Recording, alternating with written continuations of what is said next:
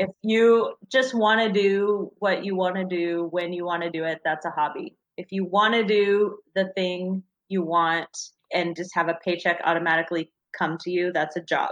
If you want to do the thing you want and have some flexibility in your time and you don't mind like doing some networking, that's freelance. But if you want to develop a system around the thing that you do and build the shell around it that makes it work and function, then that's a business. Ooh, mic drop. You tell him, Ciara. This is Show Your Business Who's Boss. Listen in on behind-the-scenes, unfiltered conversations with my favorite business owner friends who take charge and make their businesses work for them. Don't just be your own boss. Show your business who's boss. I'm Pia Silva. On today's episode, I'm talking to my West Coast bestie and boss of her business, Ciara Pressler. Ciara advises entrepreneurs, business leaders, and creative professionals on creating their personal game plan for success. Her company, Pregame, is disrupting the coaching industry with an innovative model that makes expert businesses and marketing coaching accessible to game changers at all levels of business. Ciara is a frequent media guest expert on NBC, ABC, NPR, and the Huffington Post, the host of Work Life on Digital Trends Live, editor of Pregame Magazine, creator and host of the business and marketing web series The Audience, author of 2 business career optimization books, and creator of over 100 entrepreneurial development courses. She's collaborated on marketing and communications initiatives with some of the biggest brands, including Nike, Acura, American Express, and Equinox, and has developed professional development programs for MTV, A&E Networks, Condé Nast, Hearst, and Martha Stewart Omnimedia. On top of all of that, she also works with community leaders and elected officials to advise them on policy and initiatives advocating for small business owners. We spoke recently, and in our conversation, we covered topics such as the allure of outsourcing. Is it good to delegate, or is it just a case of, I don't want to do it? The marketing racket, how it makes hiring services such a crapshoot, and how to protect yourself from getting taken. We ask the question, what makes it a business? And discuss the difference between hobbies, jobs, freelancing, and being a business. Hint, an LLC or website isn't it. Pricing for the clients you want, how premium pricing leads to premium clients, and how you can never do things like raise your prices or make more money unless you get to know your business numbers first. So buckle up. Here we go. Hey, Ciara, welcome to the show. Hi, Pia. Thanks for having me. I'm so excited you're here, Ciara.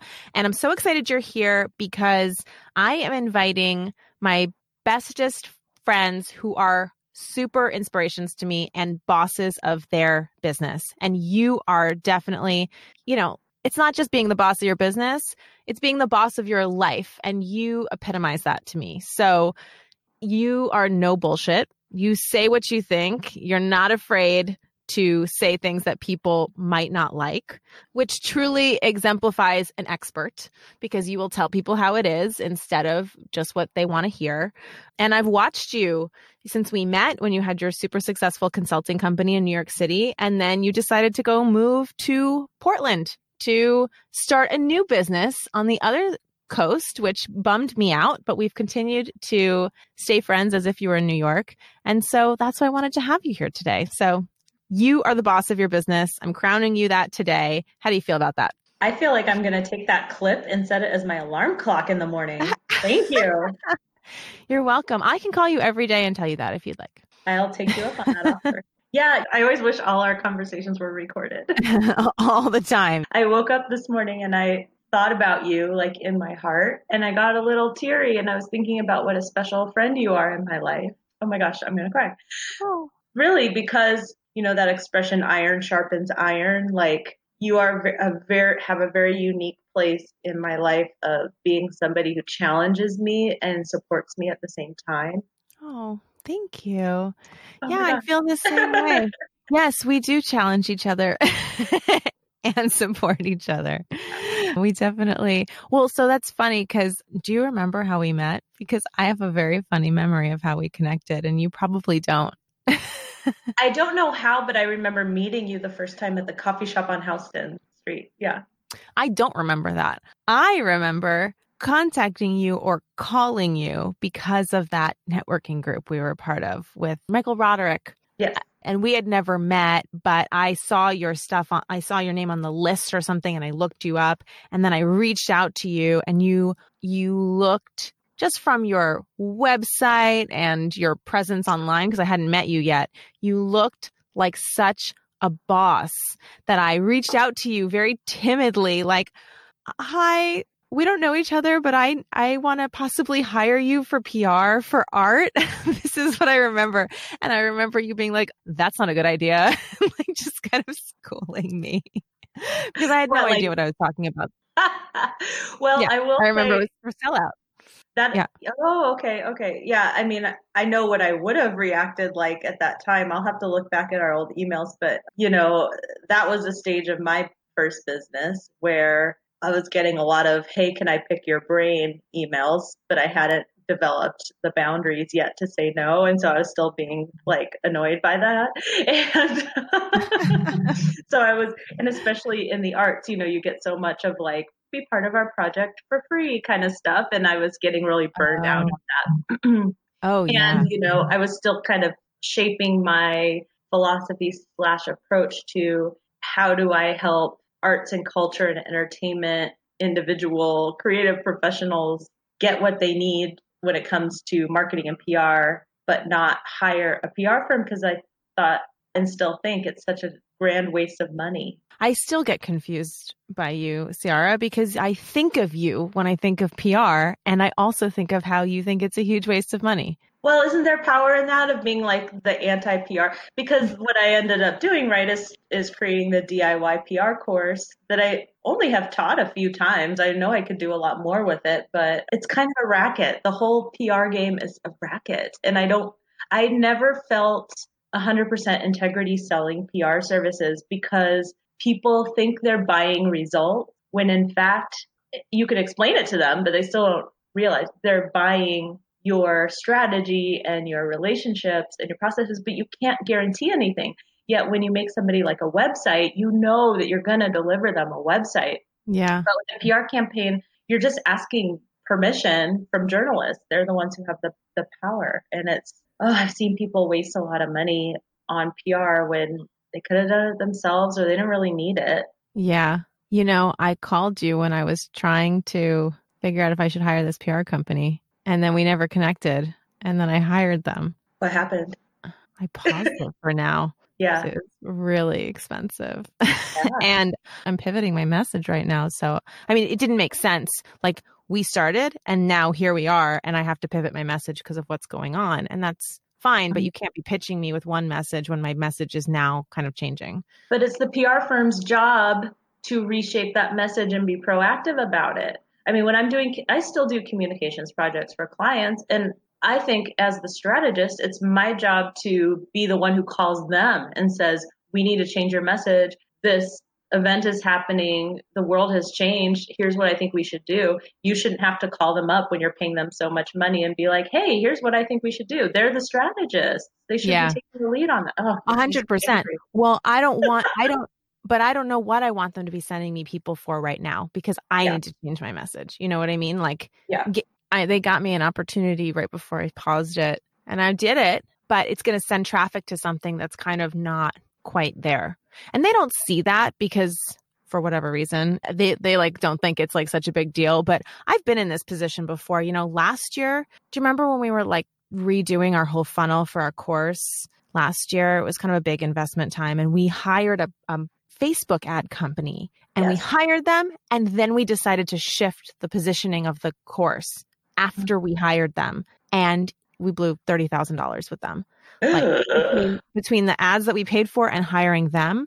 Yeah, we spent that much money, and it was for nothing, no results. And, I would say that's half on them, because they should have not spent that money seeing that our message wasn't clear yet. But it was also like they were just going out there when we didn't have clarity in our message, because we were in the middle of changing it. So I'm not making that mistake again.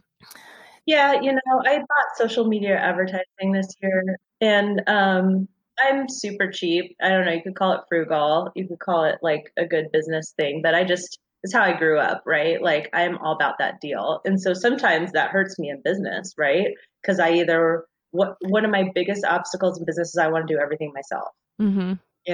And that can be great. Like I run my business almost completely solo, Mm-hmm. but then I burn myself out or I can't do it as well because I don't know what I don't know. Right. Or I'll hire the cheapest vendor instead of the best vendor. I'm outgrowing that. I think that's something you outgrow with age too. But Yeah. I hired social media marketing and it was not expensive. And I have a geographic restraint on my business, right? Because we have only served people within a certain radius of Portland, Oregon, physical location. But which is a totally different strategy and mm-hmm. can be much more targeted and effective if done well. Yeah, but so now I've been thinking about it, of course, because now that we've moved all of our content online and we're going to keep at least half of it online, we can work with people anywhere. But my strategy is not going to change that much because what we're going to do is, I say we, it's me. As if I have a whole team to do it. You and all the personalities in your head. Yeah. Yeah, well, seriously. I tell my clients, like, if you are doing all the roles in your business, sometimes you have to literally put on different hats, different days. Like, I am the chief revenue officer. I am the CMO today. Totally. Yeah. But so even if our boundaries are not constrained by a city anymore, I'm still gonna, for online advertising, restrict it to remarketing and like lookalike audiences and like people who already have engaged somehow. Mm-hmm. Unless it's a really specific thing like the DIY PR course, right? Like that's something that might be worth promoting a little more. I don't know. I'd have to reprice it and do the numbers on it because I'm super cheap about marketing because I know word of mouth is always going to be our best for most service businesses, our best thing. So I'd rather put that time into incentivizing like past clients. I hear you. That's a lesson I keep learning. It's like, just like you said, you do everything you like to do everything yourself. I do it. My way is worse. I spend a lot of money and every time I do it, it's like, I hope and believe that these people I just hired, because they're expensive and they know what they're doing, they're going to be able to deliver something. And then I learn, they don't know that much or that much more. And I could have done this myself. And it's not that I'm hiring them because I can't do it myself. I'm hiring them because I want someone else to do it for me. I don't want to be doing all these things, but I end up doing a lot of it myself anyway, because that's what ends up happening. I end up watching them and going, are you kidding me? Like, I have to do this myself. And I've done that many times. So I try to outsource, but it usually doesn't work. Okay, here's a teachable moment for both of us. Okay. Let's verify this because why do we have those assumptions, right? So I am jealous of you because I admire that you hire people to help you and that you take bigger financial risks than I do, right? And I don't know what risks you can afford to take and what risks you can't afford to take because you and I share more about money than I do with almost any other business person, which is a huge, I think, point of our intimacy as friends. Is that we'll show each other real numbers and talk about real numbers, which most people hide, right? Yeah. So I love that you do that and you have so much knowledge and you also make a point that sometimes even a quote unquote failed vendor relationship still teaches you a great deal that you can pass on to your clients. It's almost like R&D for the things that you offer. But I always like to get to the bottom of like why. Like this is what I'm doing in my like Corona quarantine time is like the psychology of some of this. Like, why am I so afraid to delegate or hire or like, why do I have to do everything myself? Like, what is that about? So it's like, is there some sort of ego boost that you and I are both getting or identity credit we're both getting on a deeper level from our opposite actions, right? Like if I have this whole team that proves that I know so much because I have a team, or like if I don't have a team that proves Right. I mean, I know I think mine comes from insecurity. I'm always saying I'm a really easy sell. I'm such an easy sell. I mean, I look at the worst sales pages. I'm like, wow, they know so much. Steve is like, are you kidding me? Possible? But I know. I don't know. I just believe, you know what? Well, this is what Steve's theory. I think this is accurate. This sounds like a backhanded compliment, but it's a problem. I'm not complimenting myself. Like, I would never say something in my marketing that wasn't true. Like true, you know, like, and I'm actually pretty careful not to frame things in a way where it's, you know, it's not true, or it's exaggerating to a point where it's untrue. And so when I look at people's marketing, I just assume that they're doing that too. I mean, you wouldn't just lie about that, would you? When I say that to Steve, it like infuriates him now. He's like, what do you mean? Of course people will just lie. I'm like, no, they wouldn't.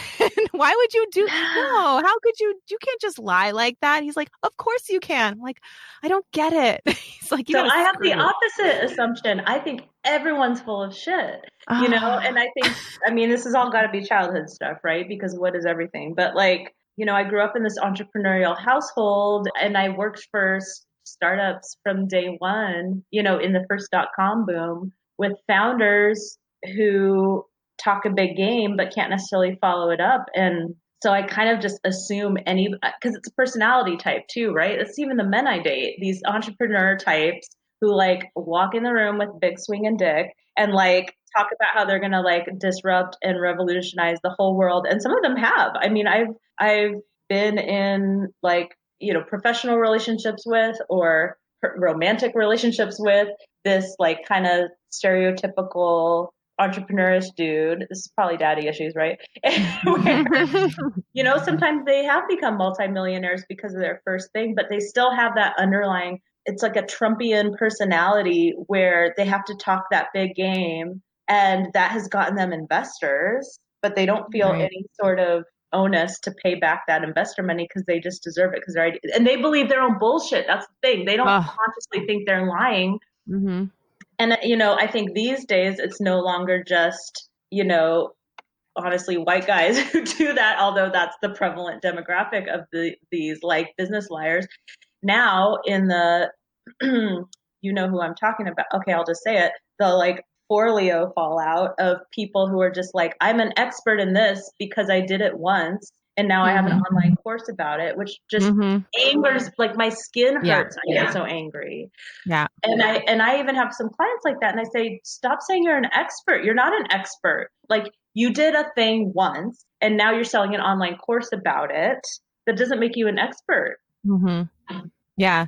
Well, that's why I've been flying this flag. I've written some articles about this. I have a lot of people actually. I've had more than a couple of people say to me, you know, they take my course, which is about building a service business. And then while they're doing it and they're building their business, which is not an overnight thing, they will say something to me along the lines of, but I need money now. So I think I'm going to build an online course or a product. And, you know, it's like, I want passive income. So I want passive income. Yeah. Like I really need money. So I'm going to build this passive income product, which is so, you know, so obvious how little you understand about how this stuff works, which is not, you know, your fault at all. You just haven't been in this world enough. But I keep telling them, yes. And I've actually even thought about the marketing for the boot camp to do the services as like, if you're sitting there without a business and you want an online course, the best thing you can do is start a service business first, because the service business is the vehicle through which you build the skills and you can become an expert. I don't think you need a PhD. I just think you need to have had many clients where you produced amazing results and lots of value over time so that you have developed that proof. And then you can turn around and teach that. But until you've shown the world and proven that you have this expertise, you're not ready to do the online course. That said, once you have built that service business, not to mention you can make money doing it, and built that expertise by doing it over time and becoming really good at it, then you're in a great position to sell an online course because now you actually have something to teach and it's actually something interesting and new and you actually figured it out yourself as opposed to, you know, just watching another online course and just remaking it. Like you did, you know, you were in communications and PR. You made the course based on all of your experience doing that. Yeah, you know, I often make a really crude analogy, which is, would you rather get open heart surgery from the dude who's done it 100 times and maybe even failed 5 times, but can tell you exactly why it failed, or the person who just got out of med school? Like, you're an expert from doing stuff. Mm-hmm.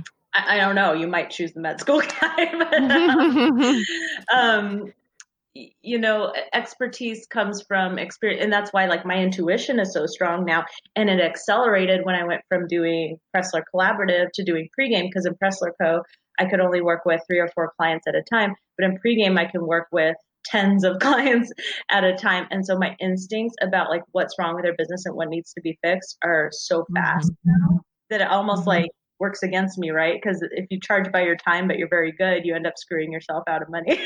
That's why you can't charge by your time. Yeah. On the lying point, I work with a lot of business coaches and consultants as my clients, right? So I know the truth about their background and why they got into it and what they charge. And the people who drive me absolutely batshit crazy are either the people who've done something once and then want to build a practice for anyone. And, just because you successfully worked on a project with 100 other people for a huge corporation doesn't mean you're qualified to consult a small business on how to do a similar thing. Like, if anything, you're not qualified at all. So that's one category, right? Is you've done something once and now you're going to position yourself as a consultant.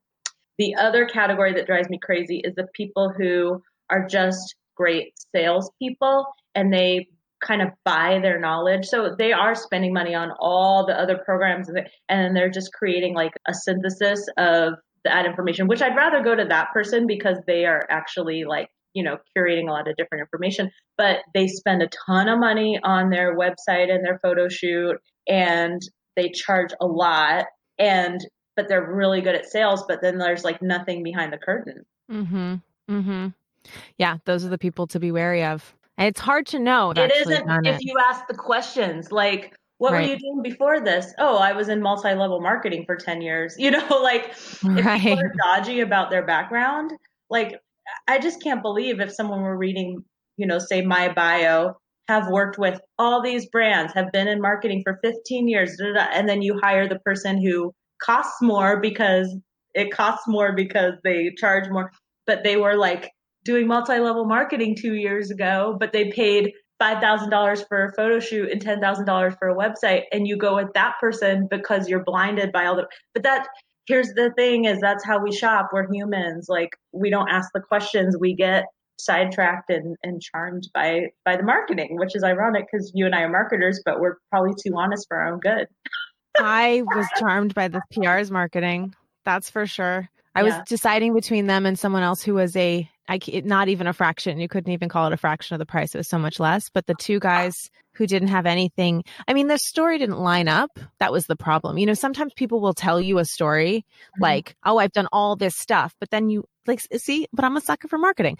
I did all this stuff and here's all this stuff. And I've been featured in all these places. And I'm like, I can't even find you on Google. This doesn't line up.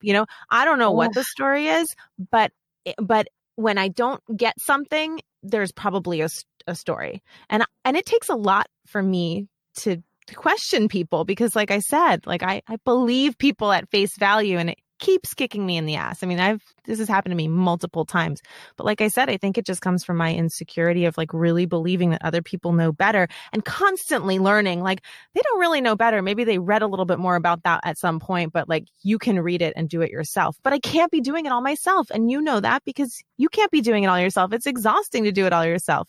Yeah. So I have a solution for us. I do too, but I don't think it's realistic and will really happen. But let's hear your solution. Okay. Well, you can tell your solution after. Here's the solution. Here is what I have found does work. It's only happened a couple of times for me.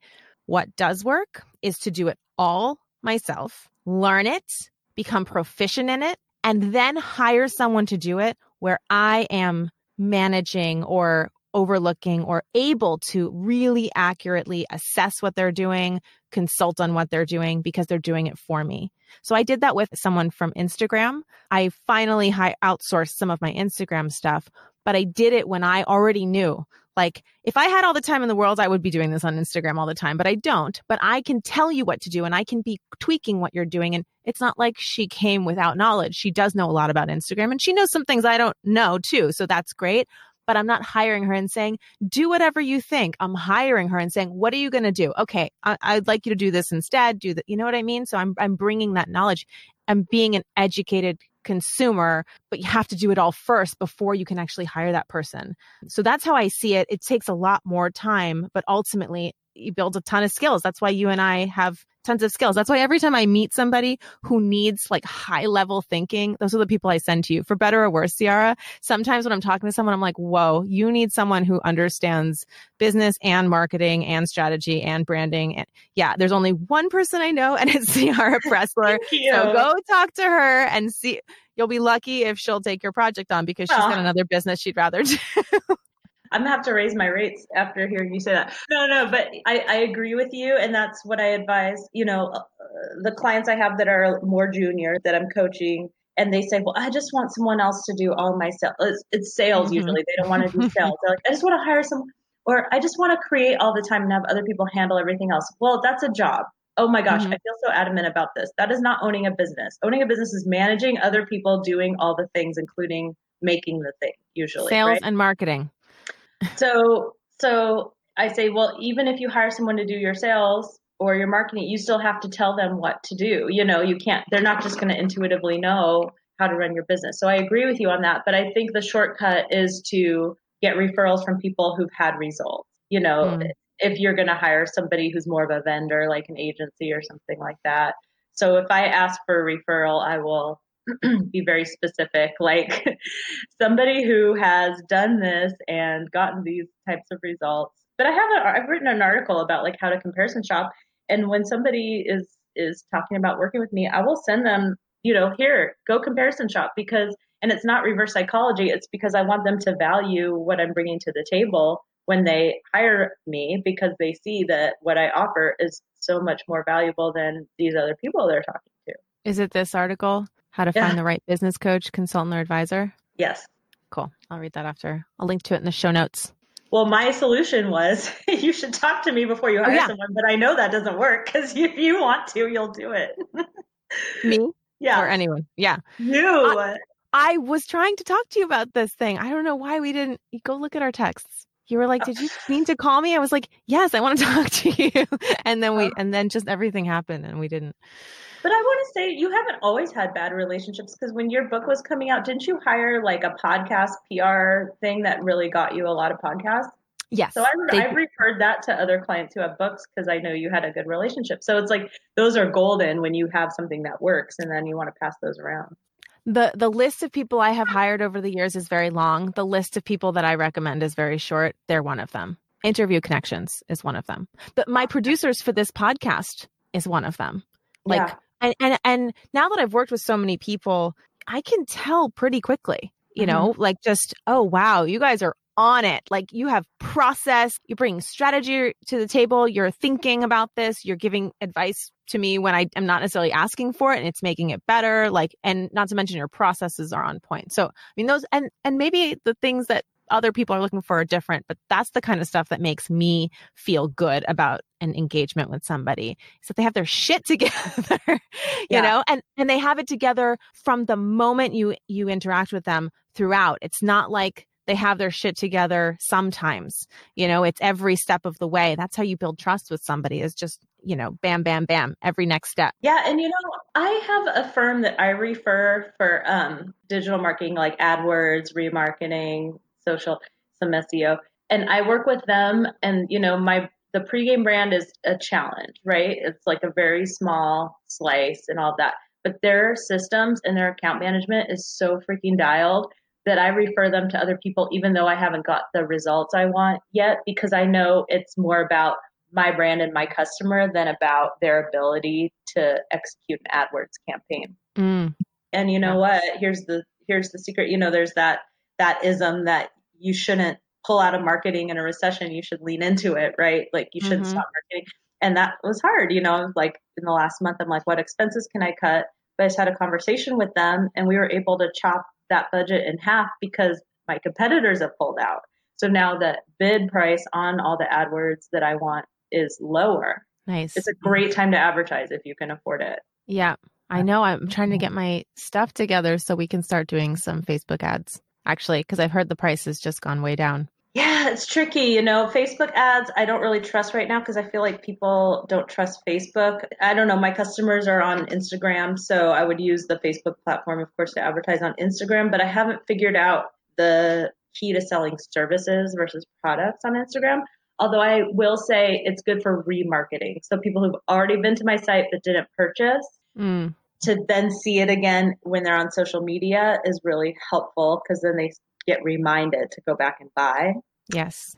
And then since we are somewhat local, Maps has been really useful for us too. Sure. Yeah, no, I mean, I'm talking specifically for products. I've never paid for advertising for services, actually. I have no experience with that. Have you? Yeah. Yeah. Well, are you considering pregame a serve? I guess it is. Yeah. Yeah. Yeah. Well, yeah, I don't think of like a course as a product, but I think of a course we as do a product. a lot of. You don't think of a course as a product? No, because my courses are live. They're not like online courses. They're up until 5 weeks ago, they're in person. Right. But yeah, I should try running DIY PR just digitally because we had to move to digital. It's a 4-week course. And the first week was in person and then it was stay home order. And so the last 3 weeks were digital. And it actually, in some ways, is better because I could share my screen and show people what I meant. Like, this is how you would find this journalist. Oh, this is the story I want to tell you. So with the PR stuff, right? So I had a client who self-published a book, as many of us are doing. And she was someone who had some money to spend on her marketing. And she was, using the book as a sell through to her coaching, as many of us do.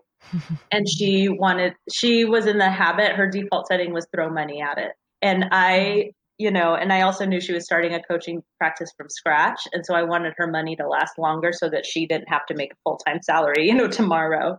Mm-hmm. And so I had and this is tricky. We're also friends, so I could do this, but I sat her down and had a talk with her about throwing money at things versus doing them herself. And so she ended up, instead of hiring someone to do her interior book design, figuring it out herself because she didn't have other stuff to do because she didn't have a full client base yet, right? Mm-hmm. Doing her interior book design herself, which then gave her some skills that could help. And then I helped her develop a process to pitch podcasts. And now she's on a different podcast every week promoting her book, and she knows how to do it herself. And now she's built another skill where if she decides not to coach people on the topic of her book, she could coach people on how to book your own podcast.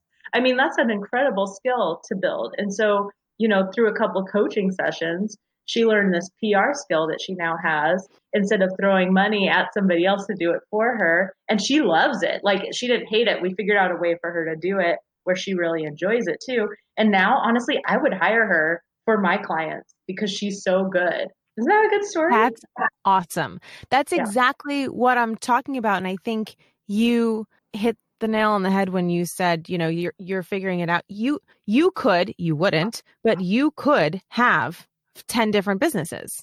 And so could I. I don't even think of some of the skills that I have built as skills but when I hire, for example, I've hired, contractors to do things like Infusionsoft. That's a complicated thing. I've hired people and then found out that I know more about it than they do. And I don't realize that because I'm in the weeds with all this stuff. So I'm learning all this stuff over the years and don't realize that a lot of people don't know what they don't know. So some people just become this consultant or that consultant and they don't even know that they don't know too much about social media marketing. I mean, I've seen people who have never run a digital marketing ad campaign spend, but they took a course on it, think that they're going to open up shop and get, I remember one person specifically, because this is what the course said. Now that you know how to run Facebook ads and Google AdWords, you can get 5 local businesses, each paying you $2,000 a month to run their ads, and you'll be making $10,000 a month. This is what this person was telling me, that was his plan. And, I need to do it next month because I need money. And I was, I'm just shaking my head because I've spent so much time and money on Facebook ads and Google. I mean, I know how this stuff works, and I am by no means an expert on that, by the way. But even the time I've spent, I know that is not how this works. But you don't know that because you haven't even done it enough to know that. And that's why I'm saying there's so many people out there selling services where they don't even know what they don't know. And people don't know how to shop critically for these services. Yes. So here's the question, right? Here's the quite literally $1 million question. We could have 10 different businesses or 10 different departments in our businesses. So why don't we? We've made a conscious decision not to, which I assume is a quality of life. But I could have a PR agency. I could build up a whole vertical, paid membership, DIY PR course, monthly coaching, PR agency. Like I could, in addition to all the marketing and business strategy stuff. And it would be an inferior product to me doing everything myself, because it would degrade a little bit in translation, but it also would improve in some ways. But, I know that maybe like slightly degraded service would still be better than these hooligans online who are selling the ability to do it and don't know anything. So it's like, why don't we do that? Because even with those skills, at least this is how I feel, you have to dedicate your time and focus 100%. I don't care how good you are at PR. Like, you've built multiple businesses. Every time I do something that's new, that's not even a new business. It's just a new part of my business. It's like I'm birthing a human, it's like, because it requires all your time and attention and energy. It's not easy.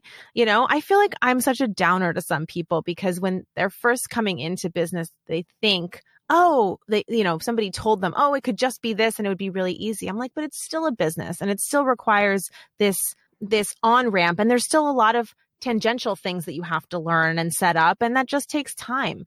And even with all of your business skills, like if you wanted to open that PR company up, you couldn't open it up tomorrow. You'd have to start working on that full time. And you already have stuff to work on that you're building. I mean, that's not my thing. You're talking about a certain standard of quality. So that's the thing, is because we are. Yes, I think of my business as my art. I think of it as like my grand unified theory of, category. And I would be happy to work on perfecting it for the next 40 years. No problem. Oh yeah. And because I'm so engaged with the sculpting of it and like just getting every part right. But that's a very artist perspective. The pure capitalist business perspective would be, what that course was saying, will people pay you for it? Take the money and do it. Like that's all that's required, is that you can sell it. That's what makes it legitimate. And we just have a different integrity and quality standard than what is required to have a business in a, purely capitalist format. I guess I don't think my experience hasn't been that it's easy, even if you don't want to sell quality, because even if you don't want to sell quality, it's not going to last. I think it's going to be hard. I mean, or I've never tried to scale something that kind of sucked, but I could get money. I mean, I don't know. I guess I see a lot of people selling stuff at these very low prices, like $27, $47, $100. I'm like, what are you selling at those prices? Like what? Like it's just a totally different game, and it's something I'm curious about, and I'm exploring actually, because I can see that there could be merit if the stuff is good. But then but that's exactly yes. But of course, it has to be good. Like, what's the point of doing any of this if it's not good? Or it's designed to upsell and you are trying to filter. It's a filter. So I call it the learning annex model. And it's very much, I always associated it with Donald Trump in the iteration of Donald Trump that was 15 years ago in New York, where he was like selling real estate investment weekends, right? Like, that's why no New Yorkers voted for Trump, because we remember all these other ridiculous things he was doing. So the learning annex model is sell a like real estate investing night for like $30. So, right. So a lot of people are like, oh yeah, why wouldn't I do that? $30, I can afford that.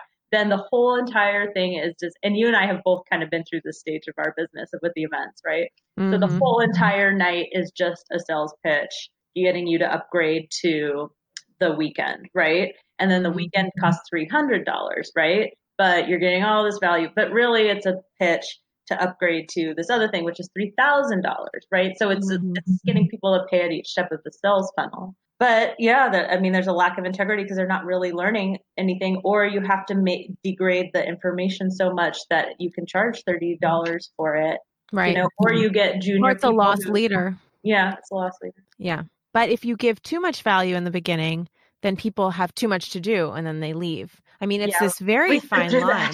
Yes. That's, I think a lot of the people the people who are saying, I just wish someone else would market it and sell it, I encounter those people too. I get that feeling. those people actually really care about the value that they're giving too. They care too much about the thing that they're doing. They're like, I just want to be really awesome at my consulting practice, whatever it is. I don't want to have to learn sales and marketing. I don't want to have to deal with all of that stuff. That's hard. I want to just do this. So they do care about the value to a fault almost, because you need to learn sales and marketing if you want your own business. Then then go get a job at a consulting firm if all you want to do is consult. This is my little thing, right? If you just want to do what you want to do when you want to do it, that's a hobby. If you want to do the thing you want, like, and just have a paycheck automatically come to you, that's a job. If you want to do the thing you want and have some flexibility in your time and you don't mind like doing some networking, that's freelance. But if you want to develop a system around the thing that you do and like build the shell around it that makes it work and function, then that's a business. And too many people, because it's easy to just because you have a website does not mean you have a business. Just because you registered with the state and have an LLC does not mean you have a business. I mean, I know people who go around saying like, oh, I'm the CEO of blah, blah, blah business. And they haven't even formed an LLC. Like, what makes something a business? It makes me crazy. And I think mic drop. Yeah. And people don't want to hear that because Marie Forleo told them that they have a business because they set up a blog and charge $1,000 for like, I don't know, how to be a plant mom because they grew a plant once. Mm-hmm. Or I'm a wedding planner because I had a wedding once. And I think what should be the key to what your business does and how much you charge, especially when you're in a service business like we are, is who are the clients you want to work with? Because when pricing is so kind of anchored on nothing, I think with services, sometimes it's just, good products too, right? Like what makes something a luxury good. I agree. It's all relative. It's just what kind of clients you want to deal with. Just price it to the clients you want. Like because if you go for the lowest common denominator clients, you're going to have to hire a whole customer service team because those people are going to be like knocking at your door and wanting more shit for free and blah, blah, blah, blah. But if you want like high-end clients, you better price high-end. And that has been part of my problem, I will say, is that sometimes I'm like, oh, I want everyone to be able to afford it. I want to be able to work with artists. I want to be able to work with small businesses. And sometimes I price so low that that higher end clients don't trust that I know what I'm talking about. I believe that. I've tried to, I feel like I told you that when we were in Mexico years ago. Well, because look, I met you when we were in New York City. You were running your, is it a consultancy? I mean, would you call it that? Like Pressler Collaborative. You looked super boss. You were super boss. You were being your fabulous self. You're super stylish, walking around, telling people how it is. Opening locations of the Yard, was it? Dominating real estate. And then you had already moved to Portland when we went to Mexico on our little retreat. No, you were still in New York? Yeah. Okay. So we go to Mexico on this little business retreat for a couple of days, and we were brainstorming this because you were gonna go open this, and you were telling me about, I was like, it sounds like you're on a mission and this is your art, which is exactly what you're calling it. Yeah. And it's tricky because right now with Pregame, I compete with nonprofits and free incubators and accelerators around Portland. And then it's so tricky, right? Because I have this accessible business coaching service subscription product that delivers more value. And yet I will sometimes lose clients to free programs or like very low price programs. It's tricky how to price that, and then I look at the people who do buy from me and then I have to think about, could they afford more? Yeah, but I don't want to lose the clients. It's so tricky. We'll have to go through my pricing again, and I want to get your eye on it. Yeah. Well, I know competitors who charge sometimes 5 times what I charge for an inferior product. They're the coaches who don't have the experience I have, but they have maybe a more expensive website. Or they just have a higher price. No, I know. And Sarah, they seem like they're offering some more value than you're offering. Yeah. Your Pregame clients probably, I don't know, I assume this is not in your marketing, probably don't know your consulting prices. Your consultancy is what makes that and that's really the model that I think a lot of people can and should go from. It's premium to lower price, No, but I the know. premium is what brings the lower priced value, makes it You clear. have to anchor it. Yes. I Yeah, always anchor. we actually do an exercise about this at pregame, ironically, which is what, if you had a fashion boutique and people walking off the street and like the average price point was like $50 to $200 for all your stuff, the best thing you could do is put a $10,000 product in the middle of the room, because all of a sudden all the other stuff is going to look super accessible. Mm-hmm. You need an anchor. And so, I always compare to fashion because I love fashion, and it's a great example, like look at Donna Karan, Ralph Lauren, Calvin Klein. The only reason that they have these, outlet malls full of, $30 Calvin Klein bras is because Calvin Klein also is sending people down the runway every spring, summer, fall, winter, Yes. at this multi-$1,000 price point. And so we want a piece of that brand. And so we assume the quality is better, even if maybe a half price thing is just as good of quality, but it's got the Calvin Klein name. And so,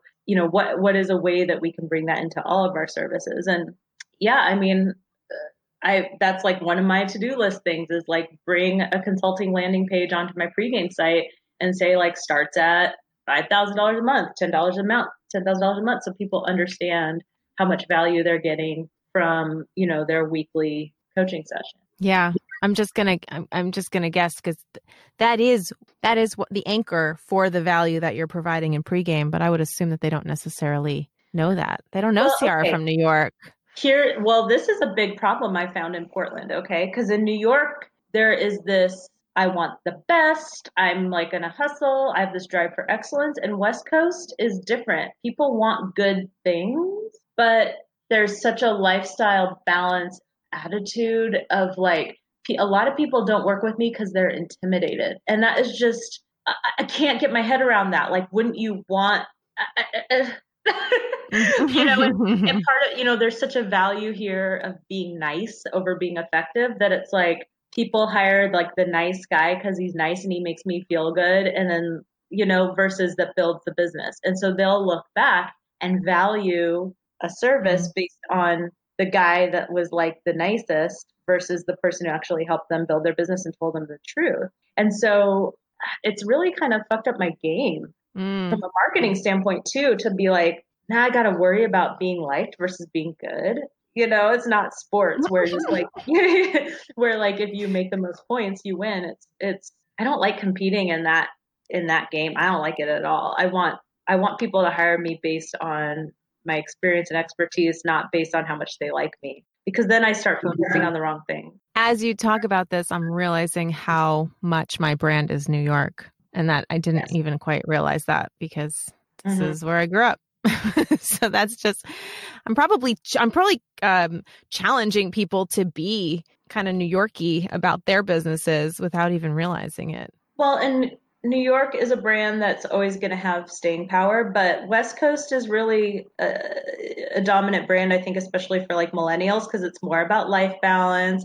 It's quality of life, like bringing in some of the woo-woo stuff. And so I do some of that, with like lifestyle, but it comes back to that, like, what kind of client do you want to work with? I don't enjoy working with a half-assed client. I want the people who have an internal drive for excellence and want to like create a great thing just for the sake of creating a great thing. And so I think I'm going to take a look at my messaging again and not be afraid of that. Yeah. I mean, that's really what this podcast, and I'm still playing with the messaging around this podcast, but the word excellence kept coming up, because that's really, when I talk about show your business who's boss, I've had to define what that means. And to me, it's an approach to your business and your life that comes from excellence and, commitment to the outcome that you want, and not letting anything stop you, and obviously being willing to fail and keep going. But it's the excellence part that I think a lot of people maybe don't talk about. So no wonder we're friends. Yeah. It's funny. Yesterday I was interviewing someone who's in a totally different industry from us, and he's a TV writer, and he was talking about the framework from the book Drive. I think it's Daniel Pink. And that, there's the like base drive, which is just avoiding pain, right? Like I want to do this just so I can pay my bills, basically, so I don't get kicked out. And then there's the next level drive, which is, external validation, which I see a lot of people doing this stuff for those Instagram likes, right? Like getting those numbers, and that's what they do it for. They need validation because they're not getting it somewhere else in life. And then the next level of drive is that internal drive for excellence. And if you're hiring, that is what you want to look for. Because otherwise you'll bail when it gets hard, right? Yes.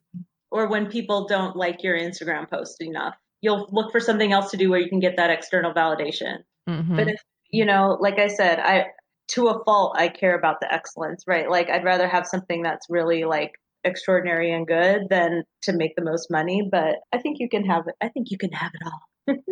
I think you can have it all. But that's that perfectionism thing. Like sometimes perfectionism keeps you from doing stuff. When we were talking about it years ago, and now that I'm watching you work on it, to me, you're out in Portland and you have the opportunity to do this online so you can bring that excellence of yours and your knowledge and skill set to a higher price point client.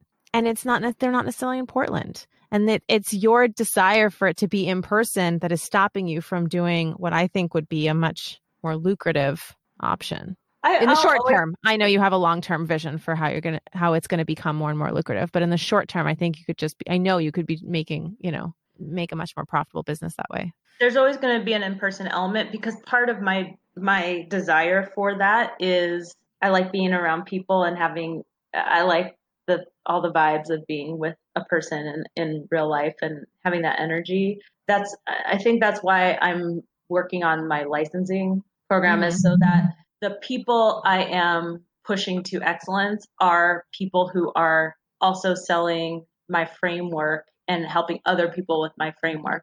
And then they can focus on their niche, right? Whether their niche is Austin or Nashville, or if their niche is people who own salons or fitness trainers or something like that, but they can use the game plan framework with other people. So I'm really interested in that right now so that my focus can go from the end client to the other consultants and coaches and raise the standard for what coaching and consulting looks like, which I know is like a very lofty goal, but oh my gosh, like there's no regulation in this industry. And there's such a blue ocean opportunity to brand it and make people have more demand for excellence and be like, well, you don't have this stamp of approval. Yeah. Yeah. It's quite unregulated. And this is going back to what you were saying before. It's like people who are really good at sales and marketing, they float to the top, even if they're not the best people. And, funny enough, we're talking about that in a negative way. I'm usually explaining that to people in a positive way. I'm like, unfortunately, even if you're the better option, your competitor who's really great at their branding and marketing is going to beat you. And that sucks. That's why you have to do your branding and marketing and do it really, really well because you can't even compete because there are people who suck but have great marketing and branding, unfortunately. I think my job is to tell people the truth about what it's going to take. But before that, to clarify what the goal is, right? So I never tell somebody you can't have what you want when they first come to me. First, I figure out what they really want because usually what they tell me what they want and what they really want are two different things. Here's an example. I want a PR write-up. I want to get like more press hits. Okay, well, we dig into that and basically what they want is better sales so that they can not worry about their bills and, have more time to create. Okay, well, that's a totally different path because it's a different goal. And then the next thing is to tell them the truth about what's going to take to get there. You want a $50,000 business? Here's what you have to do. You want a $100,000 business? Here's what you have to do. You want a $500,000? Here's what you have to be willing to do. But if they're not willing to do it, they got to change the goal. Yeah, they also have to be willing to look at the numbers. Which is something a lot of people also don't even want to do. Oh my gosh. I have been, in one of my incubations is, a numbers class. People don't want to take, even if you offer it, people don't want to take it because they don't want to look at the money. It's unbelievable. Insane. So I think I shared it with you. I made this whole Excel program really for myself. And then I neatened it up to give to the people I was coaching last year because they needed it. And it's just, it's doing the numbers and figuring out, it's basically doing financial planning for your business. But I had made it over years because I needed to know these numbers. And then I saw they needed to. Anyway, so I make it into this thing and I said, you know what? I should sell this. So when all this stuff hit. I'm laughing already, sorry. What? I'm laughing already, sorry. Yeah. I was like, I should sell this. So I put it up for $97, which I thought was a steal. A couple people bought it. Anyway, when all this stuff hit, all this coronavirus stuff hit, I was like, the first thing I did was go to my Excel sheet. Like that's the first thing I looked at because that's the first thing you need to figure out. It's like, what's the financial plan here in order to make the next move? So I offered it to everybody for $27 and I would have given it to them for free, but I wanted them to do it. Because I know when people take things for free. So $27 is free. So I said $27, that way they'll have to, be in or out. And I even offered a office hours at the end of the week. So I never do that. $27, you can come and I will answer your questions, do your thing. Anyway, 4 people bought it out of hundreds of people and 1 person showed up on the office hours. Wow. People do not want to look at their numbers. And it's so unfortunate because a business's success is based on knowing these numbers. You are just tying your hands behind your back if you don't look at these numbers and you don't understand them. And this is why my controversial opinion of the month, which I haven't figured out how to distill and publish, but I want to, but I also know it's dangerous, is not all businesses deserve to survive this. At what point do people need to have a prudent reserve in order to get a bailout from the government? At what point is an emergency fund vital to have as a business and taxpayers don't have to bail you out? As a small business too, not just the big corporations, the whole Ruth's Chris scandal, absolutely ridiculous. But a lot of us are paycheck to paycheck as businesses, from tiny businesses all the way up to corporations. And we've been warned, but we didn't take the warning. We didn't do the work. And at what point do you not deserve to have a business? And everyone acts like owning a business is a right. I don't think so. I think it's a privilege. I absolutely hate the rhetoric that I see from some advisors or advocates or something of founders have it so hard and we need to put founders on a pedestal and everything. I'm okay, most people who are founders have family money so they can afford to piss it off away. They're not enlightened beings that, or even artists or anything like that. Most people who have the ability to do those things have some remarkable privilege, and there should be a level of responsibility expected with that. Oh, that is such a good point. It's you can't run a business paycheck to paycheck in the long run. You can run it like that for a little while, but you have to be pushing your business to be more That's what it is. It's being more profitable. It's being leaner. It's having bigger margins so you can have a cash reserve. It's being strategic about the risk that you take on. I mean, I am trying to encourage, I bet you have an opinion about this. I am trying to encourage the business owners that I help to increase the cash available to them right now because we don't know what's going to happen. And some of them are so resistant because they associate it with debt. Oh, you mean a line of credit or something? A line of credit, like an interest-free credit card. And that's what I did. Why wouldn't you do that? I mean, why would it require some self-discipline of not pissing it away on stupid shit? Because it requires self-discipline or I've heard, because then I won't have the fire under my butt to do the work. Oh, yeah, sure. Well, that's why you need a coach or in a peer group to keep the fire lit under your butt. But to me, what you're saying is my business will only work when I'm in constant stress mode. The only way I can get things done is if I'm stressed. So I don't want to create what is a healthy business environment for myself to succeed. Oh yeah. That is some workaholism, perfectionism shit right there. And I totally identify with it. Do you? Totally. Yeah, I could totally see that. Yeah, it's some people can only do struggle. I'm doing that Chopra challenge right now. The abundance meditation challenge. Yeah, it's kind of going around. So it is so hard for me, this whole abundancy thing. And it's not because I'm like not spiritually enlightened. It's because like this idea that everything should happen with ease and flow to me is, I mean, it's a nice idea, but I don't believe it. And certainly in business, I know. And I love people like, well, I don't love these guys. I think they're totally obnoxious. And it's like another symptom of like, we don't need one more bro telling us what to do in business. But guys who speak truth that are kind of entertainers, like, what's his name? The wine guy? Gary V. Yeah. Yeah. And then I'm really into Scott Galloway right now. And they're like, yeah, if you have a startup, you don't have hours. You're always thinking and worrying about it. Like there's not quality of life. It's not easy. Like you're trying to be in the 90th percentile just to survive, you know? Yeah. And I think about when people are like, oh, you work too much, you think about it too much. Or even when I do that to myself, sometimes I'm like, you know, if I was in business school right now and doing stuff on the weekend, it'd be like, yeah, because you're in business school. It's like 3 years you committed to work harder. Or like if I were an artist or a musician and I were practicing at night, people would be like, yeah, because it's the artist life. And like that is the startup life. You know, it's not necessarily this clean 9 to 5. And while I am actually very disciplined about keeping office hours, I think about it all the time. 100%. Me too.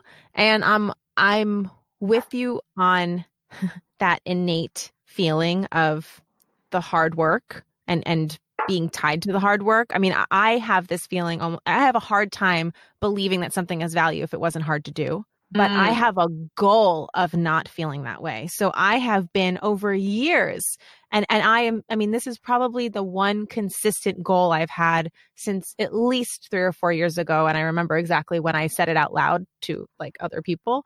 But my whole goal is to be able to do all the things I'm doing, but just with as much ease and grace as possible.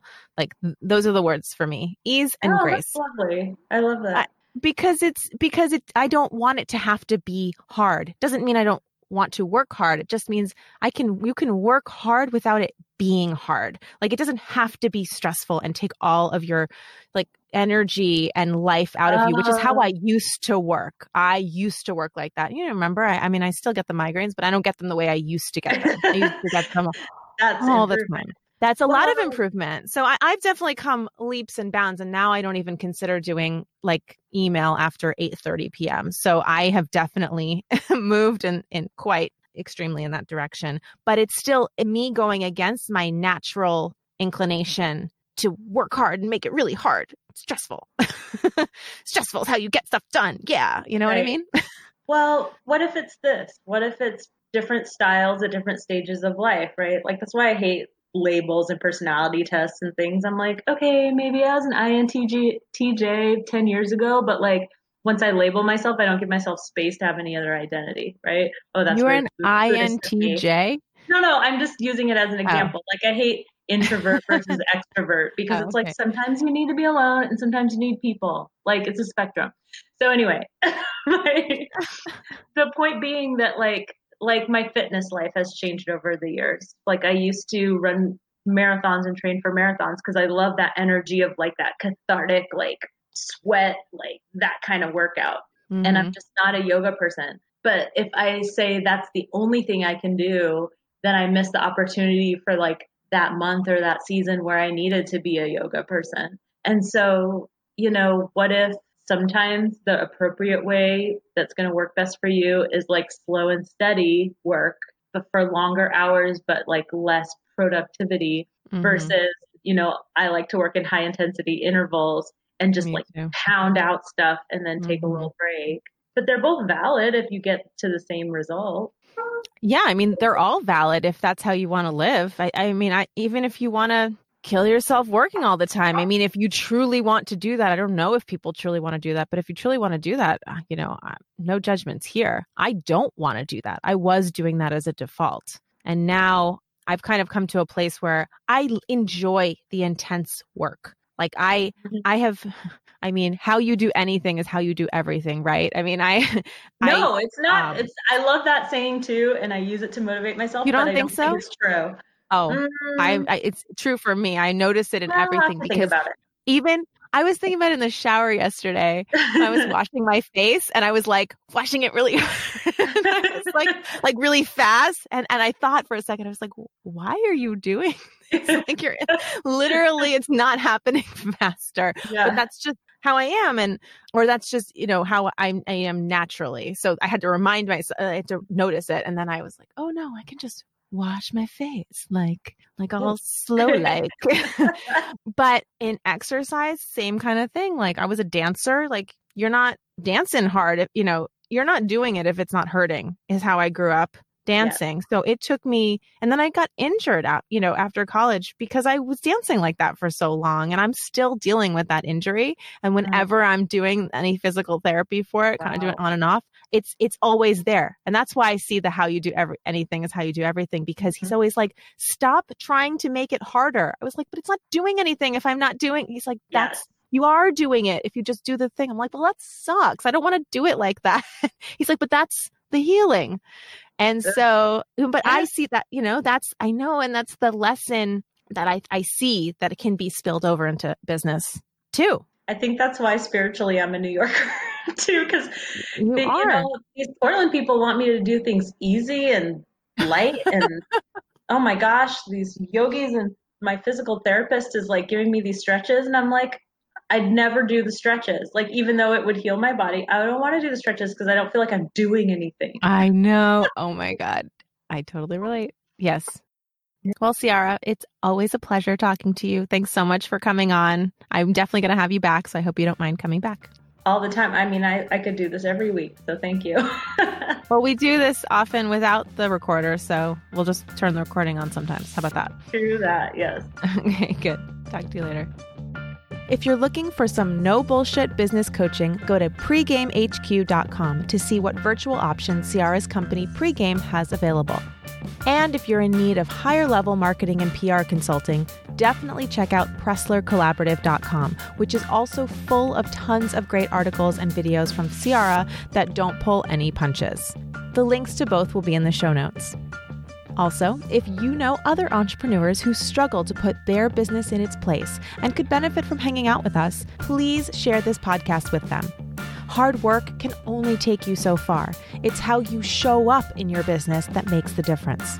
And to make sure that you don't miss an episode of Show Your Business Who's Boss, hit the subscribe button on your favorite podcast player.